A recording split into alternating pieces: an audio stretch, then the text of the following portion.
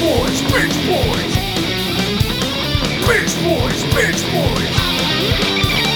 Bitch Boys, Bitch Boys. Bitch Boys, Bitch Boys. Bitching the fuck out of shit. It's Binge Boys. We're recording in the no man's land between Christmas and New Year's. Oh, wait, Hal are we Rudnick. recording? We're recording this? Oh, yes, we are Sorry, recording. Start over. This I'll is- hit record this time. Oh, Lon, what in the Start world? again. Oh, boy. I'm Hal Rudnick. He's the bearded menace, Lon Harris. Yes, thank you. I'm a menace? I'm not a menace. I'm delightful. But doesn't that have a ring to it? The bearded menace. It sounds like I'm here to do wrong. I'm here to menace people. I'm here imagine like a WWE match, and it's like, oh no, who's coming in? Yeah. It's the bearded menace. Right, but that would be if I was there to like pin somebody. I'm here to delight and entertain. You Our are. goal here is to inform. The bearded delight, Lon There you Harris. go. Thank you. That's appropriate. Lon, how Sounds like a disgusting dessert. Oh, and can I interest you in a bearded delight? Like, no, I don't. Does it have little hairs in it? I don't want that. I enjoy a bearded dragon. What is that? Oh, it's like a dragon that has like a little, kind of like a floppy like neck, like coxcomb type thing under its neck. Is it a real animal or is this a look up crypto? look up bearded dragon. So it's like not a dragon. It's like a big lizard. Yeah, it's like a kimono dragon or A Komodo dragon. monitor Okay, I understand. lizard. I'm looking at the. Okay, I see. Yes, it's because you was like, what's a bearded dragon? You were like, this is a dragon. I'm like, yeah, but there's not. But what? That's not. If it's called a dragon, It's not a dragon. it's a When you say dragon. dragon, I think of the cryptozoological. Oh, sure. the Or, fantasy creature. I remember a show called Game of Thrones that featured dragons, but the creature is called dragon. We do have the animal, the Komodo dragon. It's a monitor lizard though. It's not a dragon. That's just the name. No. If you don't understand that dragons walk among us, you need to get your shit together. And I'm not talking to just you, Lon. I'm talking to everyone. Oh wow! We live in a world of dragons. The monitor lizards. They're called Some monitor bearded, lizards. some Those are bearded. monitor lizards. Some They're just bearded. they're just big lizards. They're not dragons. Dragons. Some They don't bearded. fly. They don't hoard gold. They don't sound like Benedict Cumberbatch. Do they breathe fire? They don't breathe fire. They're not. Okay. They're not sacred protectors of water in China. They're called dragons, though. They are. We do, because old timey people were stupid, and they were like, "Oh, that looks like the other thing." Wow. If you want to slander the zoologists. Yeah. So old timey zoologists who didn't know better. Sure. I would say like in the Middle Ages when you'd be like they would try to draw like a rhinoceros, but in England, when it's a guy who'd never seen one, it would just be described. And so that's they come out looking crazy, and it's like they didn't know. And you can hear more of this on our Patreon. Lon and Hal talk cryptozoology. Like the people in the world of Don't Look Up, one of our films today. These folks were benighted. They don't have access to good information. They needed Adam McKay, but he wasn't around. Some people are into cryptocurrency. We're into cryptozoology. I'm into neither one, but Like when someone says, "You into crypto?" And I'm like, "Yeah, you seen any unicorns or it's like chupacabras I got lately?" 3 jackalopes back at my place, man. What are you talking about? Lon, let's jump into the news. The news with Lon. Not a lot of news today, Hal. That's why we're going to talk about 4 things today. It's a slow We're news gonna talk week. about 4 shows. We're gonna talk about more stuff we watch because there's just no news going on, and we don't leave our homes. We just watch a lot of content. So why not talk about it? I don't even know if my door even opens anymore. Yeah, I'm just like at this point, it's been years. I don't think about the outside anymore. It's. I just curl up with my stories. So let's talk about the New Year's Eve. Do people watch these live New Year's Eve? I feel like everybody has it on for the ball drop. That's it. That is it. But nobody is one on for the ball drop. Right. No one is watching the content. Everybody's just got it on. Okay, let me make the distinction for you, Lon. If you're alone or it's just a couple of people, you'll have it on. If you're at a party, then maybe it's on and you don't. Really? So you're thinking, because it almost seems like less chance you would have it on if you were alone. I can't imagine watching one of these shows literally in a room by yourself. How do you not take yourself out at like halfway through? By 11:35, most solo viewers are dead by their own hand. We should say that. Happy holidays, everyone. Rare to get to 11:40 watching a rockin' New Year's Eve by yourself. That's just too grim. Sometimes I want to watch to see if anything insane happened. Like, has anything insane ever happened on one of those shows? Like Jenny McCarthy came out as anti-vax once. That's probably the most insane thing to happen. Natasha Leggero got in trouble for some saucy comments. But that's not insane. That's just like, okay, a comedian said something about her labia or whatever.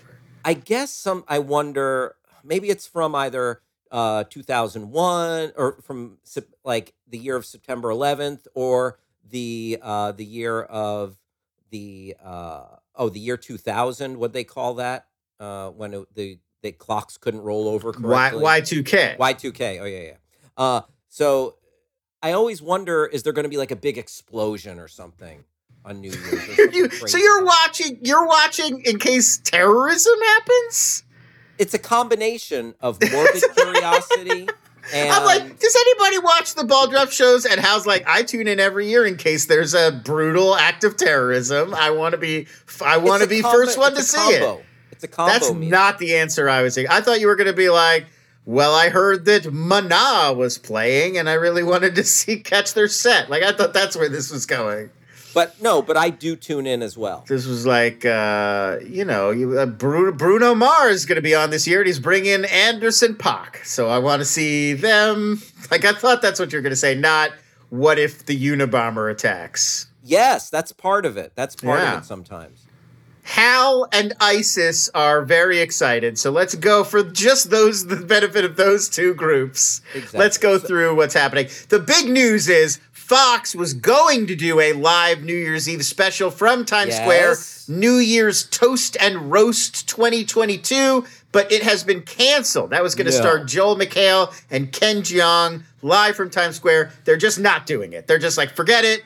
Omicron, COVID, we're not going to worry about it. Other people will broadcast this ball dropping. We're out. So Fox is done. Oh, I mean, you need Dr. Ken there to give Omicron advice. That's what he was going to do. It wasn't going to be a festive show. No. It was just going to be Dr. Ken Jeong giving COVID advice. I don't know why they called it the New Year's Eve Toast and Roast 2022 if it was all COVID advice. They probably scrapped it because they realized, this is a misnomer. We should not be roasting people who have COVID. That's insensitive. That's just not, nobody wants to see that. Also, some of them will be intubated and they can't respond to the roast. It's just, it was a little grim. So that was not happening. All the other networks are going forward with their shows, but we're making changes on the fly. NBC starting out with a totally new format this year. This will be the first time since 2003 that Carson Daly does not host NBC's Ball Drop New Year's Eve live special. Instead, we're joining Miley Cyrus and Pete Davidson from Miami. They're hosting a show that's going to include performances from Saweetie, Jack Harlow, and others, but not Miley Cyrus. She's just hosting. Saweetie shaved her head, Lon. What do you think of her new look? Bolder. This is one that I'll watch this. You're going to watch the Miley Pete Davidson show. Yeah, that's the one. Yeah, I've got a morbid curiosity to see those two together. They're in Miami, though, so you've got to wonder, are they going to have a ball drop correspondent in New York? Are we dropping a pineapple or something? Are we doing a Miami version? Also, will Gloria Estefan and the Miami Sound Machine be there? It's just going to be a pull, and then Pitbull is going to slide down it. That's how we're going to mark the new year. Mr. Worldwide, and then when he gets to the bottom, he's going to yell Dale, and that's how you know it's the new year. Yes. Mr. Worldwide, Mr. 305. I think they usually have an on-location ball, right? So you think they're going to have Miami this year is going to have its own ball to drop? Mm-hmm. Okay, interesting. Just an 8-ball. Miami, they just drop an 8-ball down there. Say hello to my little ball. It's a drug. It's a drug trade joke, folks. Get on board. Do you think Miley Cyrus and Pete Davidson have Isn't Pete Davidson with Kim Kardashian West now? Yes. Yeah. So I think so. So no. So I believe Pete Davidson, one woman man, obviously, faithful and monogamous. I think monogamy still lives. Yeah, I get that vibe from him. CBS, they're doing their New Year's Eve show from Nashville. It's going to feature, it's got a big lineup of country music stars, but at different venues. That's how they're making it work. So all sorts of different venues across downtown Nashville. They've got Jason Aldean, Kelsey Ballerini, Darius Rucker, Hootie, your favorite. Sure. Blake Shelton, a bunch of other country music stars. So that's the CBS version. No word. I don't know if there's a ball in Nashville as well. You've heard of a white Christmas. CBS is hosting New Year's for the whites. Well, Darius Rucker is going to be there. Darius Rucker is a person of color, but his music for the whites appeals to the whites. That's true, but a man of color there, Mr. Rucker. Don't want him to feel left out. Oh, absolutely, absolutely. And then finally, ABC once again going ahead with this is the 50th anniversary of Dick Clark's New Year's Rockin' Eve. Mr. Clark no longer with us. No, he R.I.P. But the Dick Clark New Year's Rockin' Eve brand still going strong with host Ryan Seacrest. Who's more bland? Ryan Seacrest or Carson Daly? Wow, I feel like, look, on some level, you have to give Ryan Seacrest credit for discovering the Kardashian family. Like Carson Daly does not have that feather in his cap. No, you know? Ryan Seacrest, he's hooked his wagon to some big franchise. I mean, imagine the entire Kardashian, let alone the Jenners. I mean, we're not even talking about the Jenners. Oh, we're just getting started. We're talking about those Kardashians. Imagine how much poorer all of our lives would be if we had not elevated the Kardashian Jenner clan to the very pinnacle of fame. Do you know how different women's asses and lips would be? Yeah, we had like the ripple effect changes to our culture, and that's all Seacrest. Listen, absolutely. So I think you got to give him the edge. As an executive producer, if you play that executive producer card, but as a host, both of them white bread with a light butter. Yeah, they're not the most exciting. So that show's gonna LL Cool J, Journey, and Karol G are your musical guests there. Also making appearances, co-hosts Liza Koshy, Billy Porter, and CR. Oh, okay. There's your lineup, and they are that's the New York show. So they're gonna have your authentic Times Square ball dropping on ABC. Anderson Cooper and Andy Cohen, don't they also host one from New York? I believe they are usually on the NBC version with Carson Daly. That would make sense. Andy Cohen. Oh no, don't they do it on CNN? Well, that maybe. I don't have that information on me. Maybe there's also an Anderson Cooper CNN ball drop show. I was just looking at the networks. Gotcha. Who's watching CNN? Like, let me tell you the news. It's fucking midnight, folks. Breaking news. The same thing that happened every other day when it turns this time happened again. I'm trying to find information on Anderson Cooper and I don't know why you would care. It's really beyond me. Got to get Steve Kornacki out there looking at the board, letting you know when it's midnight. All right, so it's midnight. It's already midnight in England. We're still working on it over here in California. It's not going to be midnight. Tabulating the results of the map of it's fucking midnight. Kiss somebody, idiot. Okay, move on with your life. There you go. If you're at House, kiss your wife because you're a noted wife guy. Absolutely. If you're at my house, taco. There you. Oh, I'll kiss my dogs as well. Lon, do you have any New Year's plans? It is coming up. This. You know, I got invited to a New Year's party, and it's been a few years since I got invited to a New Year's Eve party, so I was gonna go. But with Omicron now, and now the hosts, and I understand. Yeah. But the hosts have now said they want a COVID test to come in. So in addition to obviously being vaxxed and boosted, they're asking everybody who's going to come to have a within the last 48-hour negative COVID test. And now we're adding real barriers to me going to this party. Like already me going to a party is like, it's a 60-40.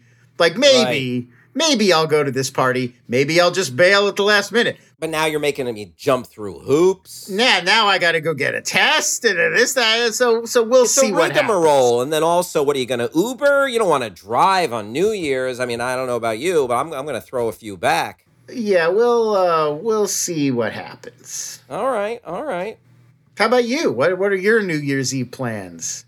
Potential small gathering. My wife is out of town with her mom.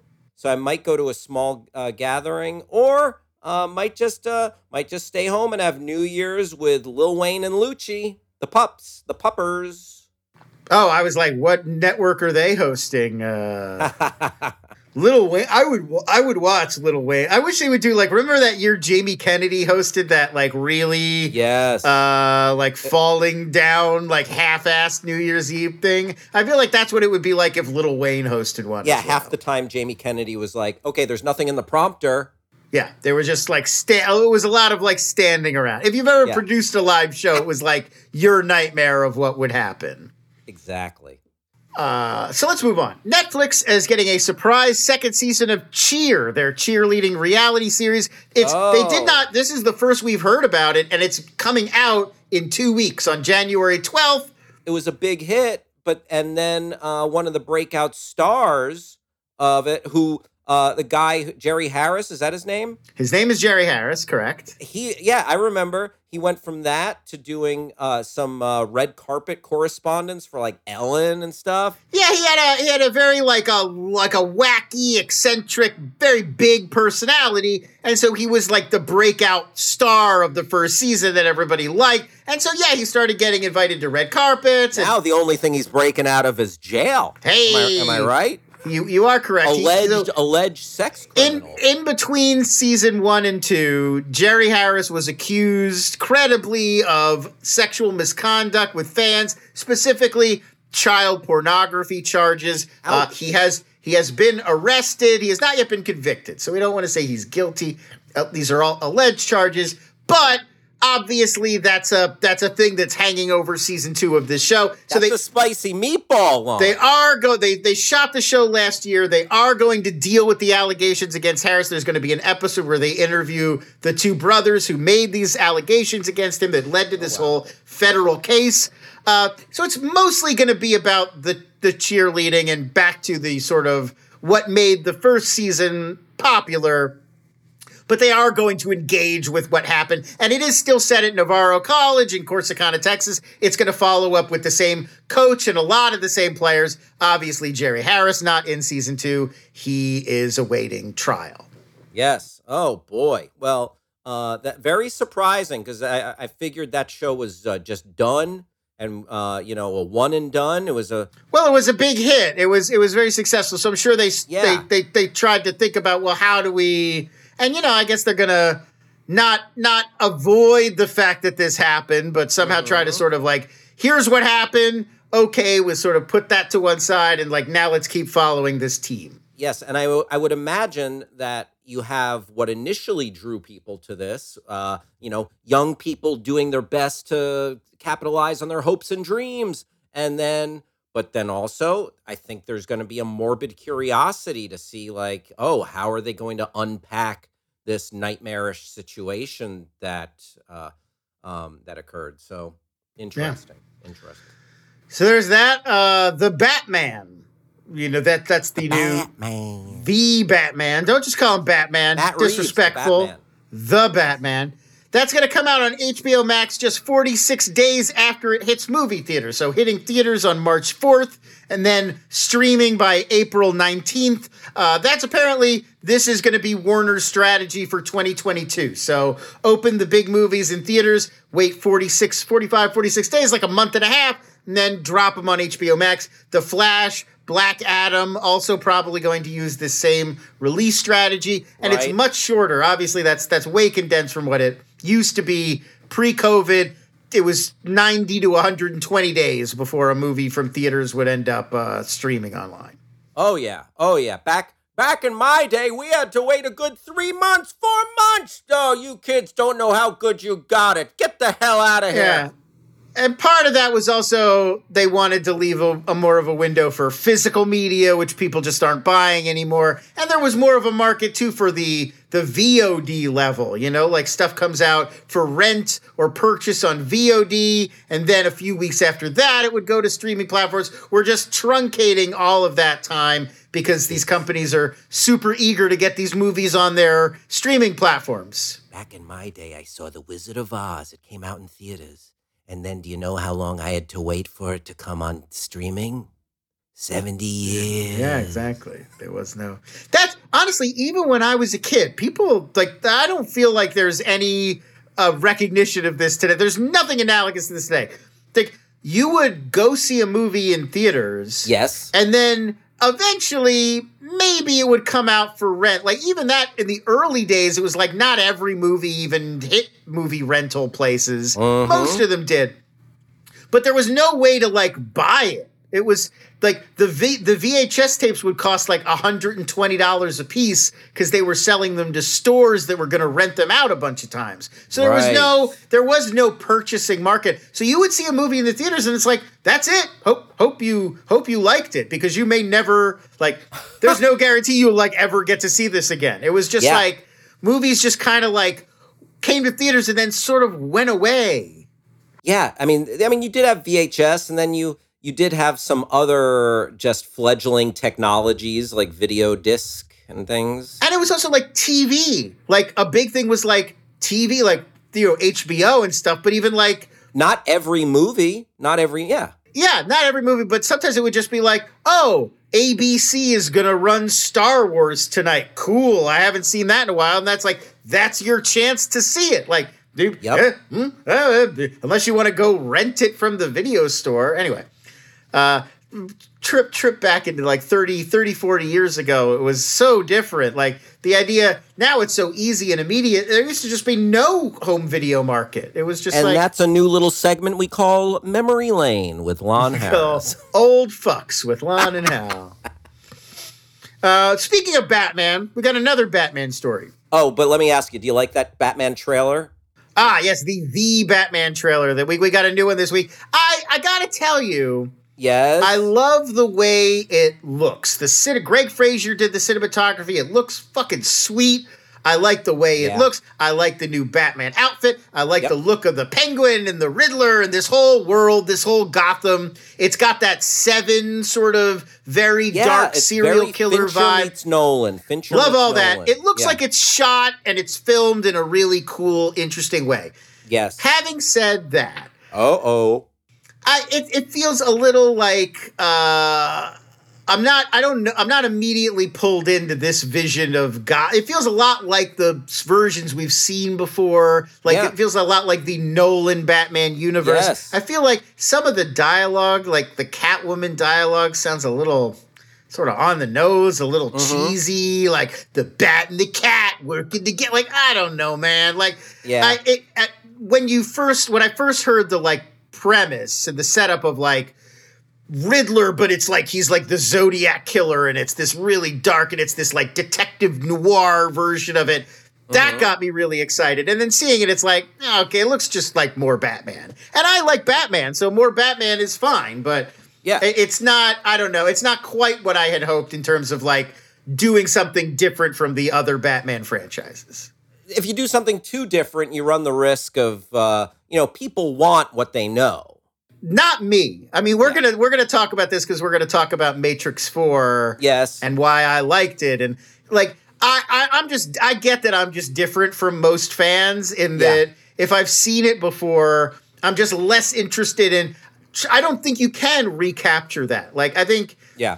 I feel like a lot of our culture is about when I saw this in a movie theater and I was 9 years old and it made me feel this way. Right. And I want another movie to get me back to that exact Don't moment. go killing my childhood. And feeling, I want another Yes. movie to bring me back to that moment. And I think that's always a losing proposition. Like, I don't think absolutely. you can. No, I agree with you on that. Like, I definitely want a taste of the familiar, but I want Matt Reeves' spin on this. I want Robert Right. Pattinson's And so Batman. for me, I feel like there's a lot of diminishing returns in how we're constantly trying to put people back into that moment of like recreate the exact thing that when I was 8 and this is how I saw it and it made me feel and I want it to be like that. And then not being able to resign themselves to a new vision is what makes people get all toxic and fucking, you ruined my childhood. Now I'm going to start a petition to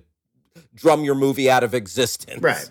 So for me, I'm always leaning into like, do it really different. Like, what can we do that would make this feel as fresh as possible? Like, I was just having this argument too, I was just having this discussion with people the other day. Yeah.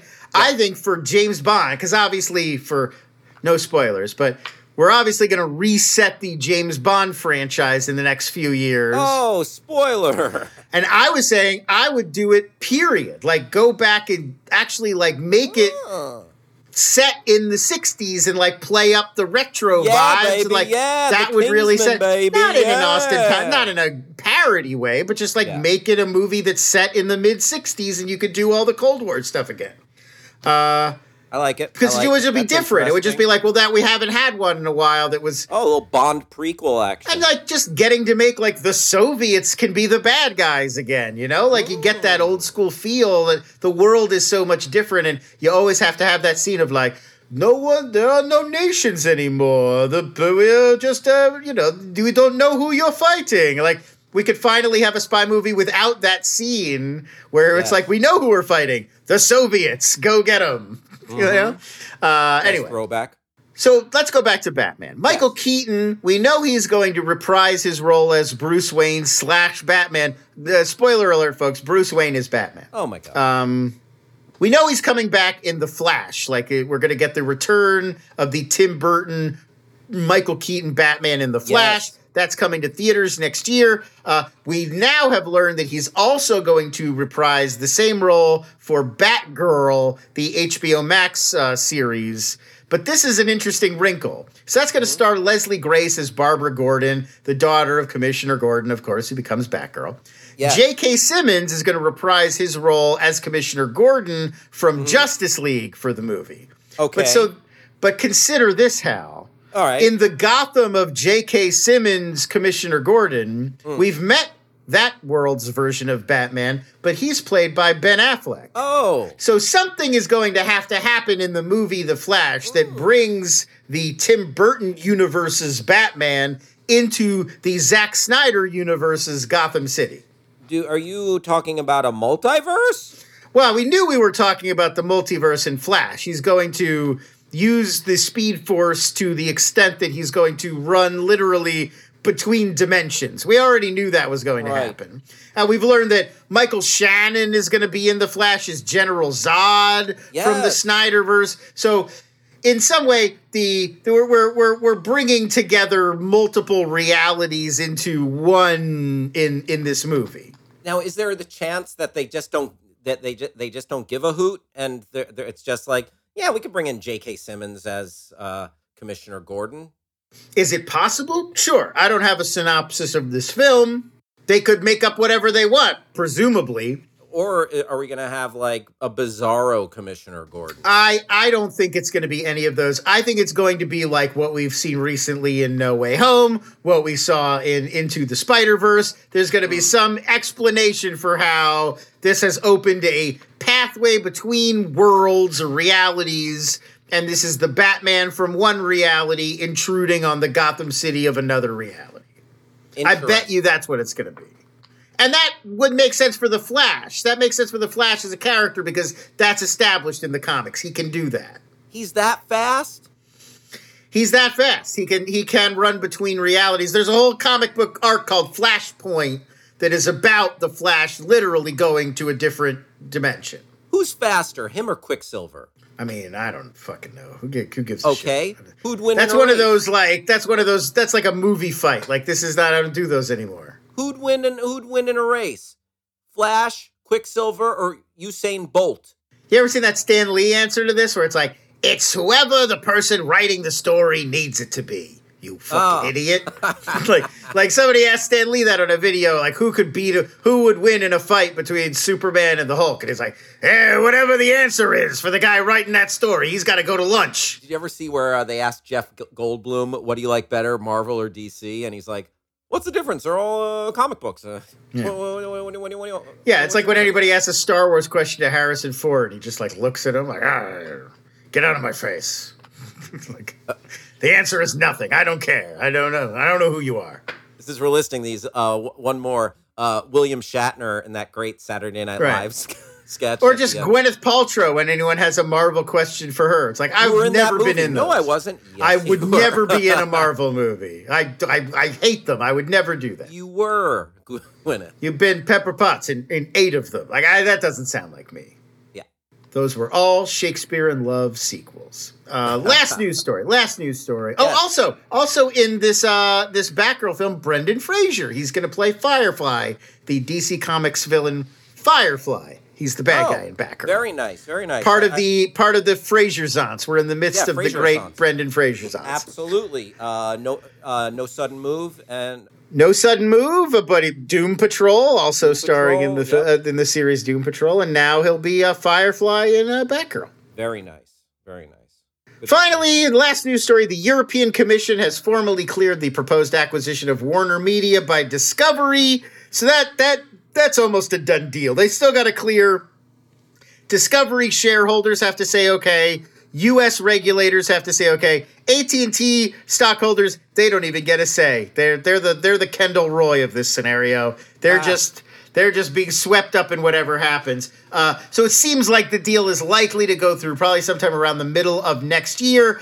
Discovery CEO David Zaslav is going to take control of this new joint company. So this basically is there's still going to be an HBO Max.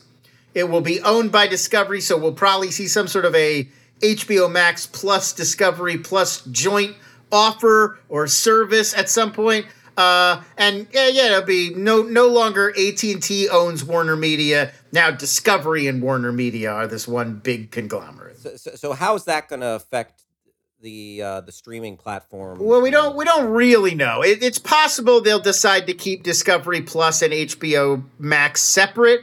I feel like they're probably going to be combined in some way, either as a bundle or they'll just merge them and it'll be HBO Max with Discovery Plus or whatever. So Discovery Plus, it's if you think of the Discovery network of cable channels, it's obviously Discovery, it's Investigation Discovery. They do a lot of the true crime sort of stuff. Yes.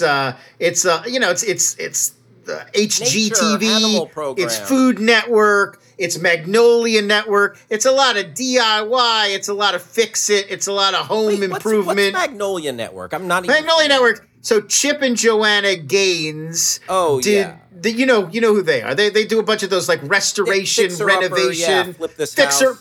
Fixer upper, exactly. So they, under Discovery, created their own cable network called Magnolia that is just shows like that. It's DIY, a little bit of travel, a lot of fix-it-up stuff. So there's shows about like, I'm a carpenter and we're going to visit 10 historic renovation projects. Right. Or I'm a like wife food guy. My wife enjoys that. Or like a lot of cooking stuff like, welcome to my ranch and I'm going to show you how to cook meals with all ingredients you could find on the ranch, like that kind of stuff. Oh, sure. So Magnolia Network, just to clarify this for everyone listening, it's not a network that shows Paul Thomas Anderson's Magnolia 24/7 on loop. No, it isn't. It's DIY stuff. Yeah. Just had to get that dumb joke in. Excellent question. Thank you. But no, it's Chip and Gaines. I think I'm saying Chip and Joanna Gaines. I don't know why I wanted to say. Didn't they have a highly publicized breakup or something? What? Did they? I don't know. Did they? I don't think so. I think they just launched this network together. I think they broke up. Maybe. I don't Chip think. and Joanna Gaines break up. Are you looking that up right now? I am. No, Yeah. everything is What does about it them say? launching this cable network together. Are they still an item? Magnolia Table is also the name of their restaurant, I should add. So with Oh. Magnolia, their brand is Magnolia, which is why Magnolia Network. Are Chip and Joanna? I'm looking at a picture of them and they look happier than ever. Hal. Oh, okay. I mean, I feel like that would be big enough news that I would have heard about it just on the TV beat I'm myself. thinking of a different couple then. Yeah. I think you know what you're thinking of. Kanye West and Kim Kardashian West. They memorably broke up. I can see how you could get those two couples similar. Must have been. I could see. must Maybe you're have thinking been. of Elon Musk and Grimes. You know what? I think I was thinking of all of them. Yeah, Grimes single now. Ooh. If you weren't a noted wife guy, I would be like, maybe you should go for it. Try to slip into those DMs. See if I can get on Raya. Slip into those and meet- Grimes DMs. Yeah. See if I can meet Grimes on Raya. Very nice, Lon. Any other news? That's all the news. Coming up, Lon and I watched 4 things this week that we'll try to squeeze in without making this podcast too long. First up, we'll talk about the new Matrix movie. Binging the fuck out of shit. Lon, we went back to the Matrix. Yeah, This one directed solely by Lana Wachowski. correct. And it's available on HBO Max. That's where I watched it. I did And not in go. theaters nationwide, folks. Oh yes, streaming wise. Don't feel like you've got to watch it on HBO Max if you prefer a big screen experience and you are vaccinated and boosted. Yes, like if you want to brave the theater going experience, it is there for you. I watched it on my HBO Max, and we're back. We're back in the Matrix. That's your review. We're back in the Matrix. No, I actually enjoyed this. I enjoyed it. It's like on cinema. It's like, and it's 127 minutes long, and there you go. Anyway, I was go ahead. leaving you a little opening, but yeah, I'll talk a little bit about. You jump in. You do it. Yeah, so I liked it. This latest installment of the Matrix Resurrections finds us in the blue-pilled world, in the simulation or whatever it is, and Keanu Reeves is a video game designer, and the Matrix is a series of successful video games, but it mirrors more or less what the Matrix films are in our simulation that you and I, you the listener, and me and Lon all live in. So It's a baffling description of the movie. So these video games are to them what the movies are to us, and it's a very meta take on. There you go. Yeah, We're getting on. there. Yes. But that was an apt description, Lon. I was like, I would But have been like, I took a very wordy approach. you got. It was a little bit of a roundabout way. I'd have been like, look. Somehow Neo. It looked like Neo died at the end of 3. Somehow Neo's back in the Matrix, and they've made him think that it's the Matrix movie. His experiences were just this video game he's created. Exactly. There you exactly. go. And it's a meta take on the movies, talking about how they affected society, and so much. One thing I really like about it is it parses this discourse around the film in the same way people do in real life. They talk about the technological implications of it, the political implications of it, the red pill versus blue pill. And I thought it was pretty cool to see them chop that up. In addition to that, there's it's nice to see these characters together. I really enjoyed seeing Keanu Reeves and Carrie Ann Moss there.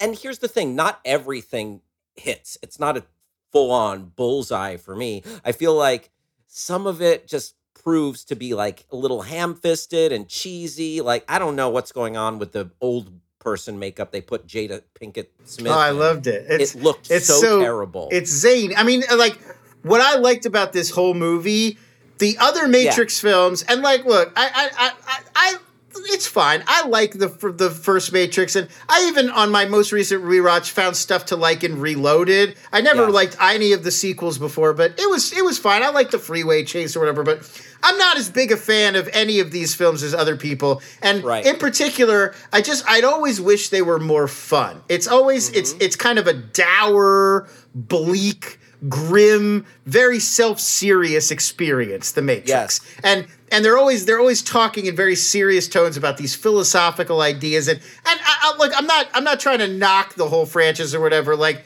a lot of people love it. It works for what it's doing. But this was the first Matrix film out of all of them that felt like a fun adventure. Like we get to use the raw materials of what makes the Matrix, like impossible physics and jumping around, and you're in this simulated world that's inside a computer. But it's not just standing around speechifying. There's some of that, but it's a little bit zany. It's a little bit weird. It has that late Wachowski feel of something like a Jupiter Ascending, where it's like, it's just very imaginative and it's funny. And the Wachowskis were funny. Like, Bound is a funny movie, and the first Matrix has, like, when Joe Pantoliano's in it, there's funny stuff in it. And then their style got progressively more serious over time. And this, to me, felt like this really refreshing return to, like, that early voice where it's like, it is a little wacky. And yeah, Jada Pinkett Smith is doing, I feel like they gave her like, which old person affectation would you like to do for this character? And she was like, every single old person trope that has ever existed. So she's stooped over, she's doing a voice, she's blind in one eye, they're crazy wrinkle makeup, they gave her these gray dreadlocks. It's everything all at once. And like, that's the movie. This movie is everything all at once. It's just cram like a lot in there. Every idea, every weird joke, every concept that they could think of. And it's really like, it's wild. Like, they go way further than I ever expected them to. There's a lot of just crazy surprises and weird twists and stuff that I don't want to blow. And a lot of people have been talking about the action, and I get that, because she really changed up the way that she shoots action in this movie. It doesn't feel like the other Matrix movies at all in terms of the action was a little bit unremarkable. But see, I don't know if I agree. Okay, let me just say this. It's just very different. It's not trying to do the Hong Kong wirework stuff. No, they weren't trying to do that. Like, you go back to The Matrix, and one of the hallmarks of it is it was a game changer when it came to action. This movie, the action's good, but it's a little bit pedestrian if you compare it to the other films. I think it's not a focal point this time. And the movie comes out and says that. There are sequences where the movie basically puts a very fine point on. It's not going to be as action heavy this time. It really reframes, because if you really, like, I don't want to spoil too much plot-wise, but sure. In the original films, the ultimate source of power, what it all comes down to is Neo. It's the One. It's about this guy has all of this power. He's special. He's different. And through his use of power and violence and fighting, he's going to free humanity or fight this very important fight on behalf of humanity. And in this movie, it's really reframed as, it's not about Neo. It's not about the One. It's about the power of Neo and Trinity together, and very explicitly their love, like their bond. I know this sounds cheesy, and it is a little cheesy. The movie doesn't run from this being cheesy. That's what I like about it, is that it's funny, but it's also sincere about this. And so the fact that the power is now not about one guy fighting, but about two people being together means that there's just less fighting. There's just, like, a lot of people who are criticizing the movie point out that Keanu Reeves does not ever fire a gun in this whole movie. He's really using his power defensively, and he's really using it to get around and to save people. And it is less fighting and shooting, and Yuen Woo-ping's wire work and all that amazing fight choreography. It's not about that this time. And I do get that is disappointing for people. Like, I feel like that's valid. And if that was what you liked about the Matrix movies, you're probably going to be a little disappointed in this one. If you are going in hoping for that same flavor, you're not going to get it. The restaurant went fusion. The flavors are all different. but you're in the same world. And I really loved Keanu Reeves and Carrie Ann Moss together. Like there was a real chemistry. Jonathan Groff and Neil Patrick Harris, I think, are both also really good in this. Very good. And we were talking about Jada Pinkett, who is a little weird in this, but I really love that her friend in the movie, the horticulturalist, who's doing all the botany or whatever, is played by Thelma Hopkins, who is a very underrated actress from like the 80s and 90s. She was in Family Matters, and she was in an old show called Gimme a Break. Of course. And you probably recognize her if I know, not Lon, but like if you saw her, you probably recognize her. I think I don't know, it was just very cool because like she's someone who, I don't know, I liked seeing her cast as Jada Pinkett's friend. But I agree with Lon. Neil Patrick Harris. What's the other actor's name? Jonathan Groff. He was the one who was King George from Hamilton. Yes. Mindhunters. Yeah, they're both very good. So yeah, he's Keanu's boss at the video game company, who has, of course, a secret that we should not divulge. Yes, and I liked this sinister Neil Patrick Harris as well. So yeah, I enjoyed it. There's plenty to criticize. It's not what many people were probably hoping for when they were told we were going to revisit The Matrix, but it's what we got, and it's enjoyable. Yeah, I thought it was delightful. I like this a lot more than I thought I was going to. Like, I was kind of dreading more Matrix, because especially that third one, it's kind of a slog. Like, I haven't even seen that one. Oh, one thing I will say, let me ask you. Oh, really? At all? Ever? And maybe bits and pieces on TV. Wow. Yeah, I just skipped it. Let me ask you this, Lon. The biomechanical animals that are in this movie, like these weird, like animal you mean hybrids. In all of the Matrix films, the machines are animal-esque, like they look like floating squids. Yeah. That goes all the way back to the first movie. But I believe in this one you're referring to basically at the end of the third movie. Yeah. The conclusion of the original trilogy is not that the Matrix is going to cease to exist, but that there's going to be some sort of peace accord between machines and humanity. So there will be no more fighting, and it will be like humans can choose if they want to stay in the Matrix or they want to go into the real world. And so part of that peace accord we come to understand in the new movie is that some machines now live with humans and help humans. It's not just a group of machines and a group of humans and they're at war. Gotcha. Yeah, I don't know. They just all look so goofy to me. I don't know. I mean, that's a design thing going back to the original movies. These look in line with how the machines look in The Matrix. Right. Not a perfect movie. It can be hit and miss, but lots to enjoy in there. So Matrix Resurrections is available in theaters and on HBO Max. We watched another big movie release that hit the streaming platforms for just in time for Christmas. Don't Look Up. The new movie from Adam McKay hit Netflix. Got all-star cast. You got Leonardo DiCaprio in there.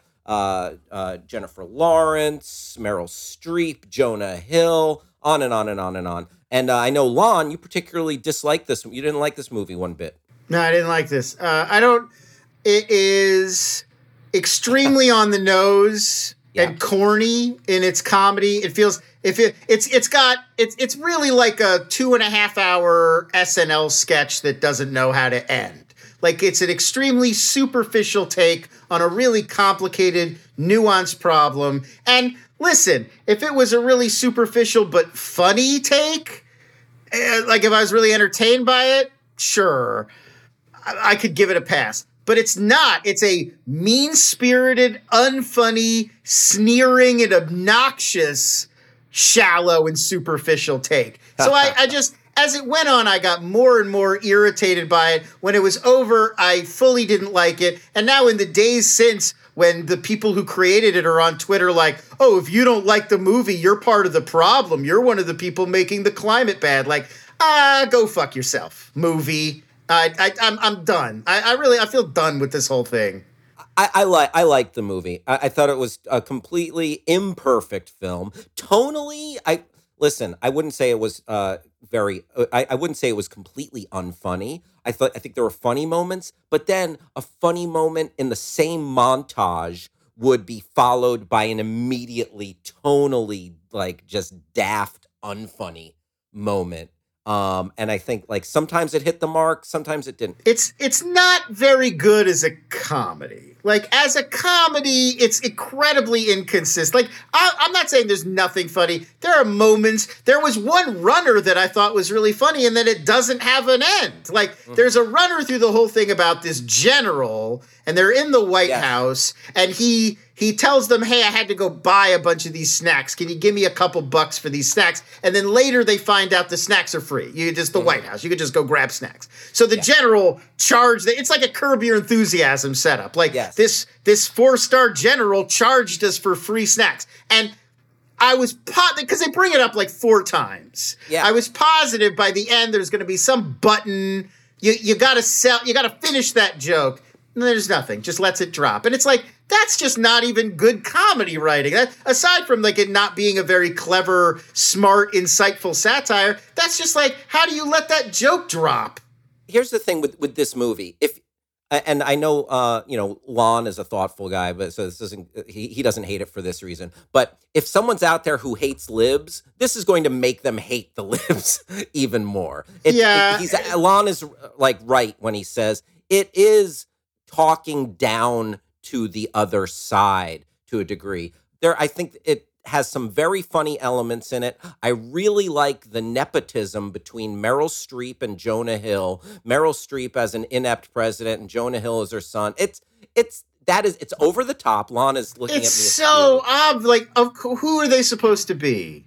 Like Donald and Ivanka. It's Trump and Don Jr. And it's an SNL take. It's like, oh, he constantly touches his nose like he just did coke, and like, oh, she's like obsessed with social media, and it's like it's the fucking most obvious take on Trump and Trump Jr. We've seen it 100 fucking times. I'm a simple man. I enjoyed it. But it's just like if you replaced Meryl Streep with Alec Baldwin, you would not be able to tell that wasn't an SNL sketch from 2019. Not an untrue point, but I enjoyed it. I'm a simple man. But we're burying the lead. The best thing in this movie is Mark Rylance.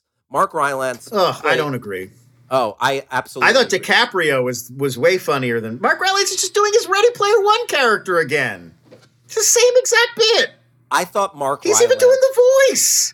I thought Mark Rylance was fantastic as this Steve Jobs meets Elon Musk meets Mark Zuckerberg. It's Elon Musk. Meanwhile, not a single energy executive depicted in the movie. If you watch this movie, it seems like the main people responsible for the climate change problem are Kelly Ripa and Michael Strahan, pop music stars, Trump and Don Jr., and who are these fucking targets? And Elon Musk. They're the people. They did it. Not Chevron. They don't get mentioned. Well, I think the movie is. How can you have a climate change satire and the villains are Michael Strahan and Kelly Ripa and Elon Musk? Well, the main thing it's saying is people don't care. Like we know, and we know what's happening, and people don't care. I think you put your finger on it. Do you believe that? Do you believe that? Do you believe that most Americans don't care about climate change? Or do you believe that they do? They vote for politicians who promise they're going to do things about it. They support companies that say they want to do things about it. And then those people don't follow through on their promises. Which sounds more accurate? It's not black or white. Exactly. I think that's all I needed you to say. I totally agree. It's more nuanced. So making a movie that's just like... Yeah, I think there's 30% of people that don't care. So making a movie, there are people who don't care, but this movie, 30%. This movie is made by a sneering, fucking self-satisfied jackass who wants to blame everybody else. It's because you fucking don't call the guy who made Step Brothers a sneering, self-satisfied jackass. Ooh, it's because you people don't care enough. If you only cared more, and it's like, who's you? Who's you? The movie doesn't say. Who's the you that doesn't care? How is this useful in any way to just blame everybody else? It's America's fault. All right. Great. You got me. It's America's fault. Thanks. Feel better? You know, it's not a perfect comp. And it's not. But so you think we are doing enough? No, I think this is a shit metaphor. I think that if you want to talk about climate change, you need to actually talk about climate change in some kind of recognizable way. And this comet metaphor doesn't do it. First of all, they only have 6 months. From the time the comet is detected until it arrives, there's only 6 months, and there's only really one plan that they ever come up with that would work. That's not a good analogy for climate change. We've had fucking decades. We know exactly, there's a million things we could do. We have a finite amount of time. But it's decades. But I'm saying nothing about the scenario as presented in this movie specifically has anything to do with what's going on for climate change. It's not a good comparison. And nothing that the movie raises is a good comparison. You're taking it a bit too literal. It's not. It's a metaphor. It only works if it's a metaphor. And the only level the metaphor works on is like problem, big problem. That's it. It's a broad stroke fucking metaphor. Stupid, Hal. That's not interesting for a 2.5-hour movie. Big problem. It was entertaining enough. Why don't we do anything to fix the problem? What's that? In the movie, we don't do anything to fix the problem because people are distracted by morning shows, and then because a rich CEO lies to the president and tricks them into harvesting minerals. Is that why climate change, is that why nothing happens about climate change in the real world? Is that analogous? Yeah. What does Kelly and Michael have to do with anything? Politics got in the way. Politics just got in the way of them introducing this huge climate bill. But Congress isn't even fucking featured in this movie. That very thing happened in D.C. last week. But there's no Congress in this movie. It's broad stroke. You want a perfect... You're asking for a perfect template. I want, if you're making a 2.5-hour metaphor about climate change, that your metaphor has something to do with climate change. Not everything. Something. One thing. One comparable aspect. Nothing in this movie is comparable to climate change. There's an impending situation that could destroy the planet. Okay. There it is. There you go. Well, that 2.5 hours. Climate change. That's a sketch. Planet. That's less than a sketch. That's not a whole metaphor. That's not a satire. You got to give me something. I think you're mad at some of the wrong stuff here. There's stuff to I'm mad at it being a dumb premise that is utilized exclusively to try to make other people feel bad. It's not productive in any way. It's not insightful. You don't learn anything. You gain zero insight into this problem, into the situation, into the stakeholders, into what's really going on. This movie does preach to the choir. I found it very enjoyable. It's just a sneering, everybody's dumb but me. Everybody's too stupid but me and distracted. I'm the only one who gets it. And if only everybody was like me, we'd have fixed this by now. And it's like, go fuck yourself, honestly. This is not helpful. You know, you make some good points there, but it doesn't make the movie not enjoyable for, if you're like, okay, yeah, there is a problem. I think you were screaming at it. I was screaming at the TV. I was losing my mind. Yeah. No, honestly, that's not true. About half of the time I was really frustrated. About half the time I was just like, oh, this is just dumb. Like, I didn't ever think it was great, but I wasn't actively offended by it. That's like come later. Like in the two or 3 days since I watched it, I've gotten progressively more upset with it, both at the movie and at the reaction that it's getting. Like I find this whole like, oh, if you don't like the movie, you're part of the problem. It's like, no, like yes.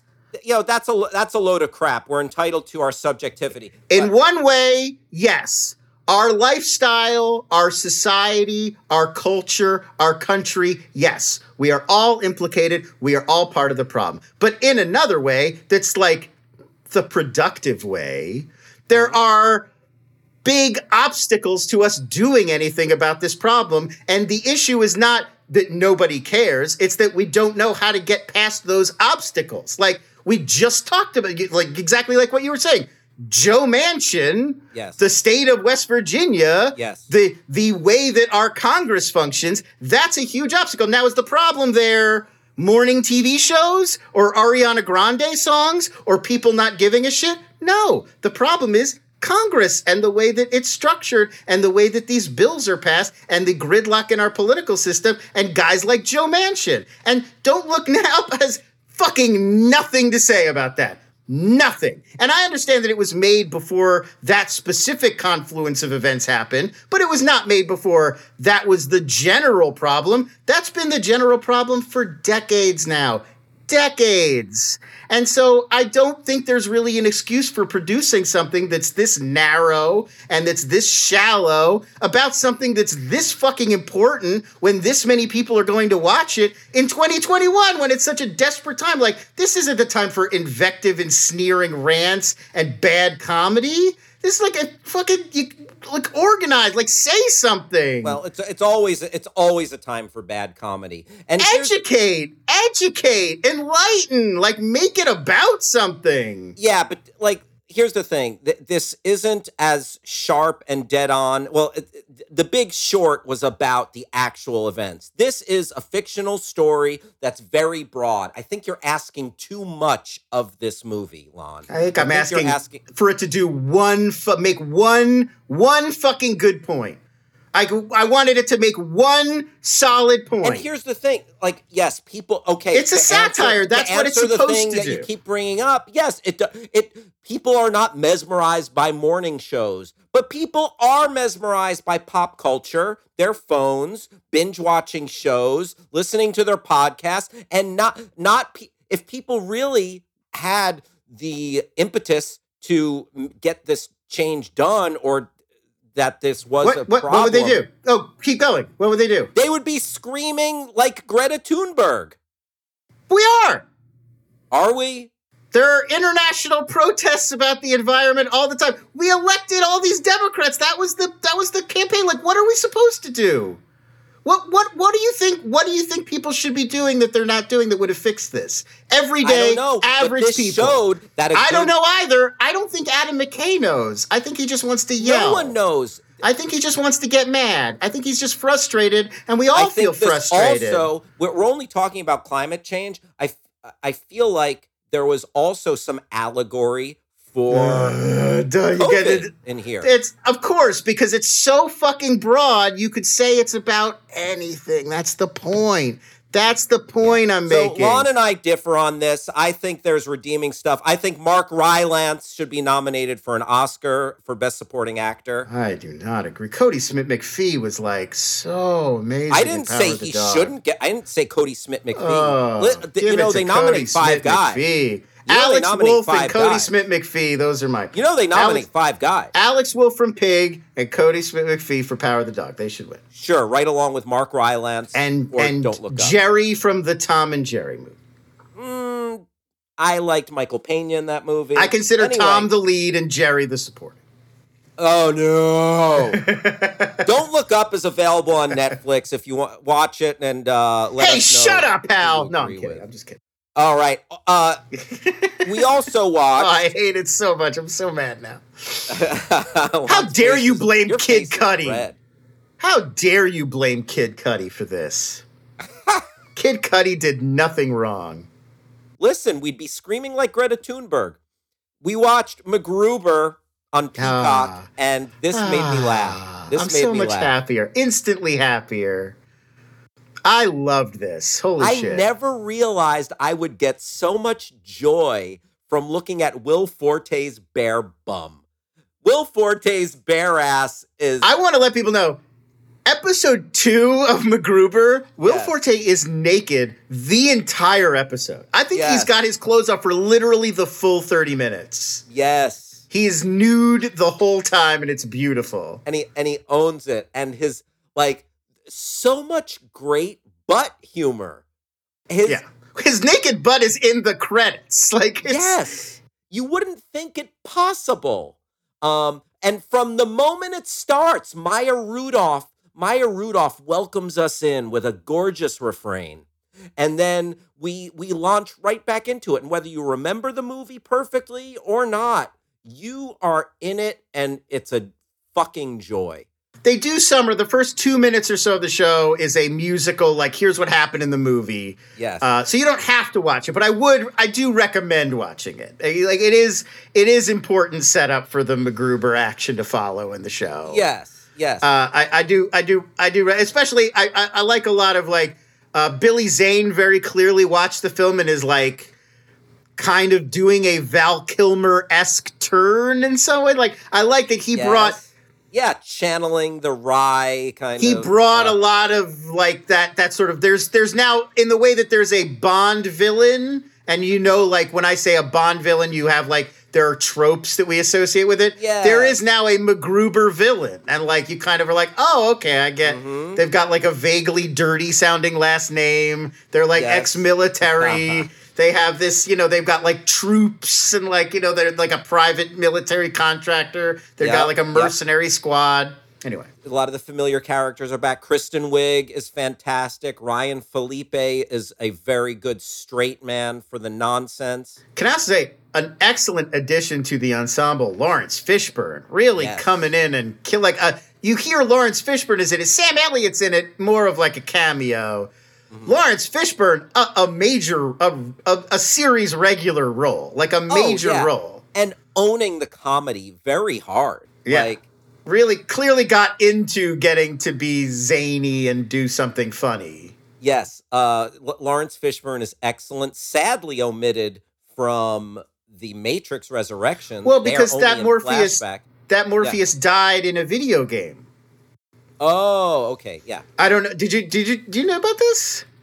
No. There was a tie-in video game. What was the game called? The Matrix Online. They had promoted the game specifically as being like, it's canon. Like, whatever happens in the game happens in the storyline of the Matrix, and then Morpheus gets murdered in the game. So they established that it was canon. So we kind of knew that Morpheus could not come back because he's dead. Gotcha. And canonically dead, unlike Neo and Trinity, who this movie explains did not die when we thought they died in 3. Yeah, so we have Yahya Abdul-Mateen as Morpheus. Stepping in as sort of a new... It's very complicated. Let's get back into... Lon and I are going back into the Matrix. I can keep talking about that Matrix movie. But no, back to MacGruber. But MacGruber, it's joyous. And, obviously it's very filthy. It's dark and weird and violent, but it's, God, I just found it freaking hilarious. Just so good.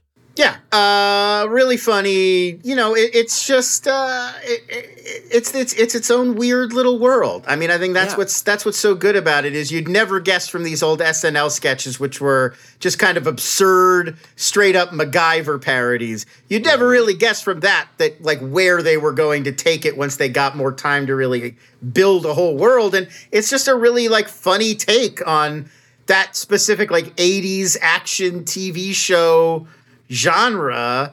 And it's just super fun. Like, I don't like that, I don't want to overthink it. I enjoyed it a lot. Like literally watching it and just like several times per episode, I'll just be like, God damn, that's a funny line of dialogue. Yeah, it reminded me a bit of the Wet Hot American Summer Netflix show, where it's like, you would think it's really hard to sustain this kind of parody over the course of a TV show, because you just have to write so many fucking jokes. Like, it's just joke a minute for, 3-4 hours of a TV season, but it really works. It comes together. Absolutely. MacGruber is available on Peacock, and Lon, as you know, I'm a proud Peacock Plus member now. You're a Coxman, a proud Coxman. A proud Coxman. Caw-caw. Yeah. Display your feathers. I love that was a real, I believe that was an old timey term for like a gentleman who sleeps around a lot. Oh, like Coxman. A great Coxman. My father used to use that term, unfortunately. It's so good. Unfortunately, I fucking wish that would come back. That's that's so good. A Coxman. Ooh. Oh, I heard you were a legendary Coxman. That's because it sounds so sophisticated for something dirty. That's the best. I was listening to the podcast, the BS Report, and hey, Michael, don't promote other podcasts on our podcast. What the fuck are you doing? Michael Rappaport was talking about making Copland, and he was talking to Sylvester Stallone, and Stallone was telling old Hollywood stories, and he was talking about Burgess Meredith. He said, oh, yeah, Burgess Meredith. He was a real stick man. He was a stick man. Yeah. His term for Coxman. Yeah. And finally, we watched one more program. My God, where do we find the time now? I know, right? Well, it is the holiday weeks. Yeah. I got nothing going on. Station 11. New to HBO Max. Listen, if you wanted to see another dystopian future, Station 11 is here for you. And actually, in terms of what we're going through as a society, there is a connection there as far as a pandemic that really goes off the rails. But I will say, this is based on a novel that was very well received, and my brothers actually read and recommended that I have not read. So I was looking forward to this just because I've heard of this story for a while now. A novel or a graphic novel? Novel, straight up prose novel. Emily St. John Mandel is the author. But at the same time, I was curious about it, but another, post-apocalyptic dystopia, we've seen so much of them. I feel a little worn out by them.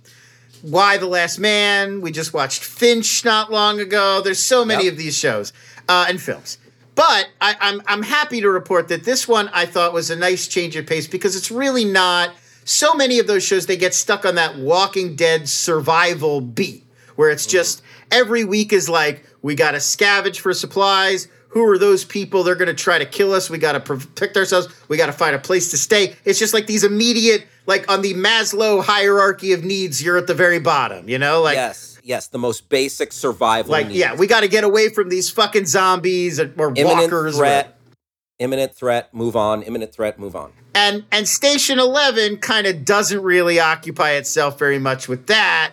It's really more on the sort of existential or lifestyle level where it's like, well, how would it feel if, you were just living in a community that was part of a massively depopulated Earth, and how would it affect forming relationships and falling in love? And what if you thought you were the only person on Earth who knew about a book, and then you met somebody else who knew about the same book? What would that feel like? And so I like that because it felt like it was exploring a different side of these scenarios than we usually get to explore. Absolutely. I agree with Lon. It's super well-trod territory. There's half the IPs out there are dealing with dystopian futures and worlds. But this, among other things that are really impressive about it, besides cast, great performances, the time construction is really fascinating. And there you go to, I don't want to, call it the cataclysmic event, the cataclysmic. I think you could say it's like a pandemic, that depopulates the world. I don't think that's so they go pre-pandemic and then mid-pandemic, post-pandemic, and it jumps around, and it's really unpredictable because you'll get a bottle episode more or less about a character who you didn't know much about, and it's like, oh wow, and we're barely seeing the other characters that we had just gotten used to, but then it comes back to them, and it almost feels like an anthology at first, and then it's only over time that you start to get the connections between all of the stories that you've been seeing. And that being able to revisit all of these, being able to jump around time-wise gives you different textures and flavors that I think also helps to put it into that Walking Dead rinse and repeat kind of MO. So you're getting different delightful stories. They're really the performances are really fun, and the main focus is a traveling Shakespeare company in the post-apocalyptic world. Right, yeah. It's set 20 years after. And I think that to me is what was interesting. It also is interesting, Patrick Somerville is the name of the guy who wrote the adaptation of the novel. He also wrote on The Leftovers. And there were moments of this that did remind me of The Leftovers in that idea of it's less about how do we immediately survive in the aftermath of this cataclysm or this disaster? And it's more long-term, how did it change the rhythms of life? And how did it change the way people see themselves and see the world and those kinds of ideas and religion and faith and, how do we experience that in the aftermath of something like this? And I think that's interesting too, that most of this story is set way after the disaster, and then we get flashes of what the world was like during and before. It's also just filled with, there's a lot of really good performances. Gael Garcia Bernal, Himesh Patel is really good. Mackenzie, I mean, how is Mackenzie Davis not like a superstar? You know, it seems like she's been in so many things. Yeah, but they're always like, it's always like stuff that not everybody sees, you know, like Terminator Dark Fate or that Black Mirror episode, you know? Yes. It's just like, I feel like she's never been amazing in something that was like in front of everybody. Like she drives this, and she's got like a vulnerability and a toughness about her simultaneously, as essentially the lead character in the show. And she's fantastic. Danielle Deadwyler is really great in it as well. Who you'll recall from The Harder They Fall. We just saw her in yes. The Harder They Fall. She was the soft-spoken bouncer. Oh my God. Oh yeah. I forget the character's name now, but almost mute, barely says anything, real tough. Doesn't seem, much more imposing than she initially seems. That's her bit. Yeah, and a little bit seemingly like a gender fluid character almost. Yeah, sure. Yeah. In The Harder They Fall. Yeah, oh wow, I just made that connection. This is such a different role than that. Cuffy. Fantastic. Cuffy is her character. Cuffy. So, Station 11 really worth checking out on HBO Max. It'll kind of defy your expectations in terms of what you expect from a dystopian post-apocalyptic jaunt. I think that's all the programs we watched, Lon. Yeah, finally. Jeez. Oh, my God. Lon and I are going to get out of here and go argue about Don't Look Up a little bit more. I'm going to go cause climate change by myself because I don't give a fuck. I mean, you'd really be screaming from the highest hilltops if you thought climate change was real. Yeah, because Michael Strahan, I blame him. That's who Tyler Perry's supposed to be, right? Well, they're a morning show. So, no, he wasn't supposed to be a Michael. They were just supposed to be a glib, more of like a Regis and Kelly or a because the way they talk about them, like, oh, you got to go on the Rip. All the kids love the Rip, and then it's like a morning show. It's like, wait, I thought this was going to be like a podcast. Like, it just feels like nothing that's relevant made its way into the movie. Like, where's the Joe Rogan parody? Like, isn't that more relevant than a morning show? Well, the closest you'll get to that is Michael Chiklis in the movie. But he's supposed to be Sean Hannity.